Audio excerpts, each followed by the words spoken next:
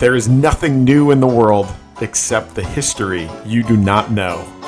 Welcome to the Sales History Podcast. I'm your host, narrator, nerd, Todd Capone. So here's a question. Should sales education start in college? Well, that sounds like a now question. That's not very sales history, is it? Well, as it turns out, it is. Because not only did sales education start in college back in the early 20th century, it was actually in high school too. And so today I want to talk to you a little bit about the history of sales education from a high school and college perspective, why it was around in the early 1900s, why it left, and my impression of why it's back now, and is it here to stay? So here's the story. I was reading a stack of salesmanship magazines from probably 1907.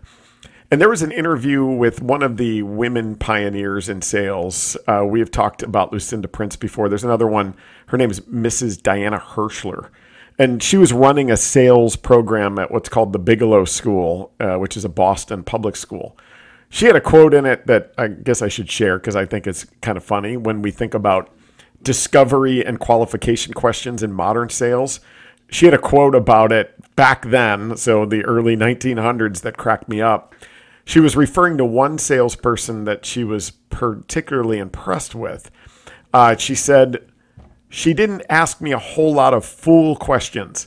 When I want a thing, I want to be shown the thing and not be put on the witness stand first." So I've been using that witness stand analogy a few times, but it struck me, like Boston Public School, which is a high school, was teaching sales education back in like 1907.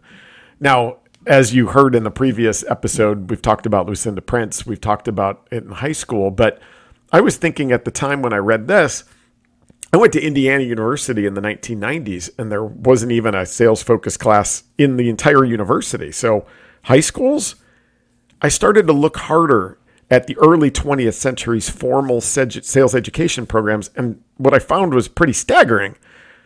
The Ohio State University, the University of Michigan, the Wharton School, Harvard, all very proud of their sales education programs between 1900 and 1920. Universities back then everywhere were offering these curriculum paths, and suddenly they stopped. They all disappeared. Now, where did I go on this? Well, I started doing a little research, trying to find, all right, where are they today and how long have each one of those been around? So I started digging in. There's something called the Sales Education Foundation.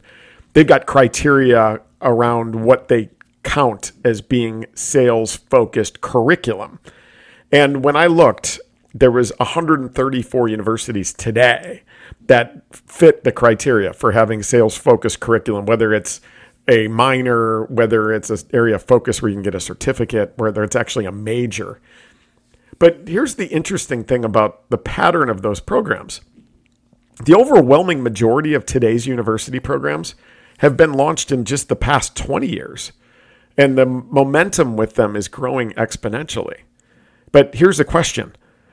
Guess how many universities had sales-focused curriculum prior to 1980? When you think about the 134 today, how many started prior to 1980? The answer is one. The University of Nebraska at Kearney, for those inquiring minds, started in 1975. So here we go. My "I can't let this go" trigger went off, and I had to know, like, all right, why the focus on formal sales education in the early 1900s? Where did they go? Why did it all start to come back, and could it disappear again? So let's dig in. Let's talk about why the focus back then first.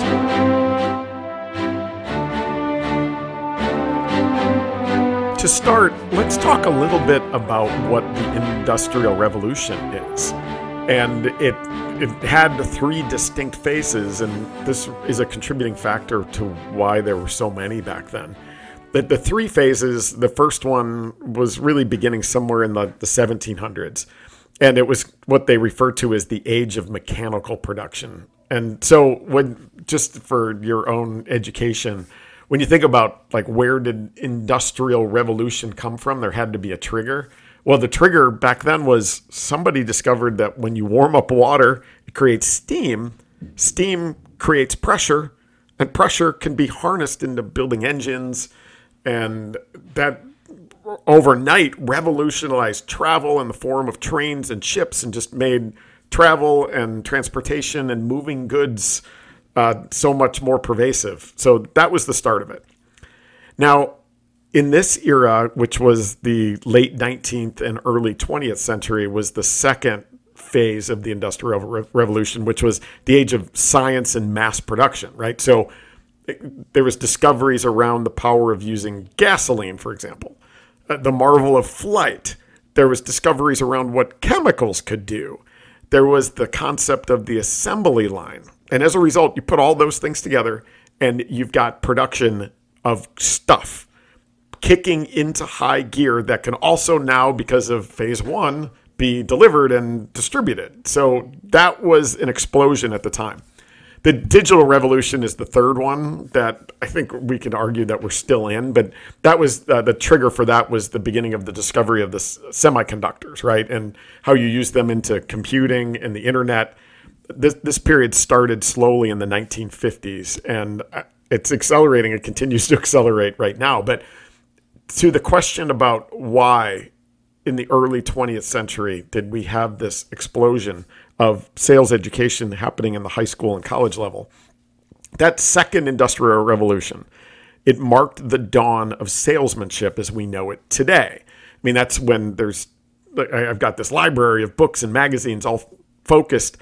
They've got, there was classes, there was education, all launched to usher in this era where the United States viewed the sales profession as a key element in the establishment of America as a world leader. The previous episode, I think it was episode 3, I talked about the idea that, there was a sales conference and the keynote speaker was the active sitting president, which you could never imagine happening today. And then you double down on that to think, that was in the middle of World War I, and the president speaking at a sales conference? It must be pretty important. But yes, sales was seen as a key driver for the advancement of America as a world power and for the economy on the whole. And so think about it. When manufacturing is going on, coupled with these massive improvements in distribution of product, the demand of salespeople had to go through the roof, right? And so where are you going to find your experienced sales reps? You're going to look at the drummers of the 1800s. We haven't talked about drummers yet, but they were these like what's called peddlers that are essentially manufacturers reps who were known for hard drinking. They were loud, they were boisterous, and they felt like they were above everybody. And I saw some data around how much money they made. Like they were making more than politicians at the time, which were people that made a good living. They were known for their backslapping methods. They had very little loyalty, very unethical approaches. If you're a manufacturer and you need salespeople, are you really going to hire one of those? Because that's what, quote, experienced meant. So you basically had to find inexperienced people and train them. You've got this short supply of salespeople, high demand, sales at the time, a true respected profession, paid better than most other professions, jobs easy to come by. It is the perfect storm for education at the college and high school level. Now, organizations themselves, when we think about modern sales enablement, they didn't have the means, the tools, the resources or expertise to do this effectively. No one had ever done it before, so they needed external resources to help. Now, that there were thought leaders, like you think about thought leaders today in sales, there were a ton. There's so many books, and those thought leaders rose up through their books and magazines, but you couldn't really hire an external sales training company to come in either. They didn't really exist. There's a couple, but the travel made it very difficult. There were hubs of expertise. Like I'm from Chicago. That was a core city in the beginnings of sales education. There were correspondence courses. So those are the kind where you like fill something out, send it in, and get coaching that way from books. There's a guy named Arthur Frederick Sheldon. He had a correspondence class that taught over 10,000 students by the year 1915. So there was some of that, but the bottom line is you needed university level sales education at the time. It was a requirement. There was money to be made, there was demand, and the perception of sales as a profession was really strong at the time. Okay, so where did they all go? I mean, if not one current university program was in existence prior to 1975, and in the majority of cases, they didn't exist prior to our 21st century, yet they were pervasive in the early 1900s. Like, what happened? Well, I believe that there is essentially three things that happened, and they could happen again. Absolutely. Let's start first with the macroeconomic forces, right? So remember, what drove the need for these programs was the combination of this growing, more positive perception of the sales profession, the undersupply and overdemand for sales professionals, and then the sudden and accelerating need for standards and best practices, which corporations themselves struggled to come by on their own. Now, World War I, it started in 1914. Production facilities had shifted their attention on wartime manufacturing, and many workers and other companies joined the fight. As the economy's focus changed, where economic expansion slowed and selling goods became less in demand, the balance between sales supply and demand leveled off. So there's number one. The second issue that I see is what's called the gap in relevance. And I guess one could argue that I think some sales leaders today and leaders in organizations could probably argue that this might be the case in the current environment. But the gap in relevance means there's a perception that there was a gap between the rigor of university sales education and the art of the sale. There was one quote I read where school education was viewed as, quote, irrelevant but rigorous. It was steeped in theory, but the gap was in the need for innovation and creativity in selling methods based on the specific circumstances of the seller and the buyer. Education assumed conditions of certainty, which, as we all know, certainty is not a core element of the sales profession. So external education was viewed as in-the-box training, whereas companies needed sellers who could combine in the box with out of the box. So their practices often did not equal reality, and they bring these college-educated people in, and basically they failed. The third issue, which was a big one, was the perception of sales and its beginnings of deteriorating once again, like it had been with drummers in the 1800s. As the economy changed, the shift in supply of salespeople exceeded the demand. All while sales got harder, the concepts of sales as an upstanding, respectable profession started to deteriorate. I mean, just picture the Great Depression of the 1930s. There was this perception that salespeople were like the difference between success and failure, and there were salespeople that were just giving up. And the ones that weren't, their organizations were unleashing these aggressive sales tactics. Like one method, I think they called it mood selling, which was you go door to door, you bring your children with you, and you deliver a message of, gosh, if you don't buy, my child here doesn't eat. So as a result, salespeople became this thing that we just wanted to stay away from. And those perceptions, they remained for many years. And they were reinforced by the door-to-door aluminum siding sellers. Go watch the movie Tin Men and you'll get an understanding of what I mean there. Even modern day car sales. And like I said, the Gallup still lists sales near the bottom of their trusted professions listing. So as a result, it was quite rare to find a student desiring a career in sales from the late 1920s, early 1930s, up until even the beginning of the 1980s. And as a result, if there's no demand for sales education in universities, there ain't going to be any. And that is my belief and understanding as to why college education sales classes disappeared. Okay, so let's finish up by talking about today's era. In the 20s, will university sales programs grow or shrink? Well, I think we can look to the 3 reasons why sales education programs at the university level disappeared 90 years ago and think, all right, could those happen again in today's world? I think number one, macroeconomic forces, like we talked about. If the supply of sellers begins to exceed the demand again, then the supply becomes willing to lower their compensation requirements to maintain employment. And as a result, the need for university level education programs will be reduced. I mean, most sellers today are taught in a modern way too. So you've got that collection, you've got sales enablement programs. And I think right now we still have a high demand for salespeople and a low supply. So college education, I would think in the short term, would continue to grow.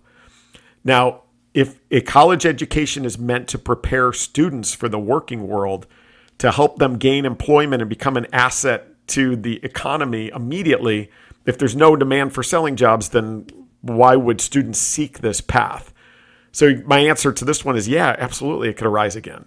The counterpoint would be, though, that we all sell, and similar to the concept of a liberal arts degree, I believe the degree in sales profession could be developed and viewed as an incredible foundation for really any professional role that you're looking to seek. So hopefully, if we do get to a point where there's macroeconomic impacts that drive less of a demand for salespeople, that foundation could still be a really important thing in the university education curriculum.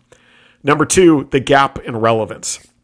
Like I said, you've probably heard the phrase, those who can't sell, teach. Well, the relevance gap between teaching and selling does exist.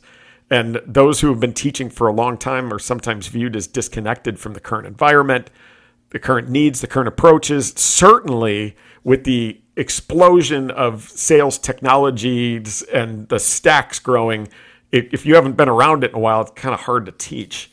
But I believe that at the university level, it could become more likely that the case for professors, some being so focused on the science that there could be a disconnect with the art of successful selling in specific environments. But from my research, I found that universities today have learned these lessons from the past. Northern Illinois University, which is right outside of Chicago, they've got a sales lab, shadow days, an actual inside sales call center. They make investments in all the best modern sales technology. They're bringing in external speakers. They're teaching the science and the art, and as a result, they're staying incredibly up to date. Last, what about the perception of sales and its deterioration? Well, sales continues to scrape the bottom of Gallup's annual trusted professions list, right? I mean, specifically car and insurance sales. I mean, there's an inherent dislike for the profession. And the lack of appetite in high schoolers seeking sales as a career as they enter college is still an issue. I mean, sales is near the top of the list in terms of being one of the most resilient professions. As the proliferation of information and everything we do, buy, and experience has exploded, the role of salesperson has had to evolve, and the successful sellers have evolved into Sherpas to the buying journey. The successful sellers practice clinical empathy for buyers, and those successful sellers seek ways to remove friction from the buying journey and embrace transparency. If that truly happens, I believe that sales will rise from the bottom. It has to. As it continues to rise regardless of the supply-demand issue. If universities seek ways to truly arm students to be real-world ready, why wouldn't it continue to exist, grow, and flourish? But again, supply and demand on all levels is what is going to be whether or not college education for salespeople continues to grow or it starts to go into a bit of a valley again like it did 90 years ago. So what do you think? I mean, should even more universities invest in sales education degree programs? Will it grow? Will it shrink? Would you hire a recent graduate with a sales degree over someone with real-world experience? Would love to hear your opinion on that, on the show, on what I could do to make it better, and I hope that this has been educational to you. But next time you hear somebody saying, you know what, there needs to be more sales taught in college, now you know the true answer as to why it was around, why it disappeared, why it's growing now, and why it wouldn't take much for it to disappear again. So thanks again for listening.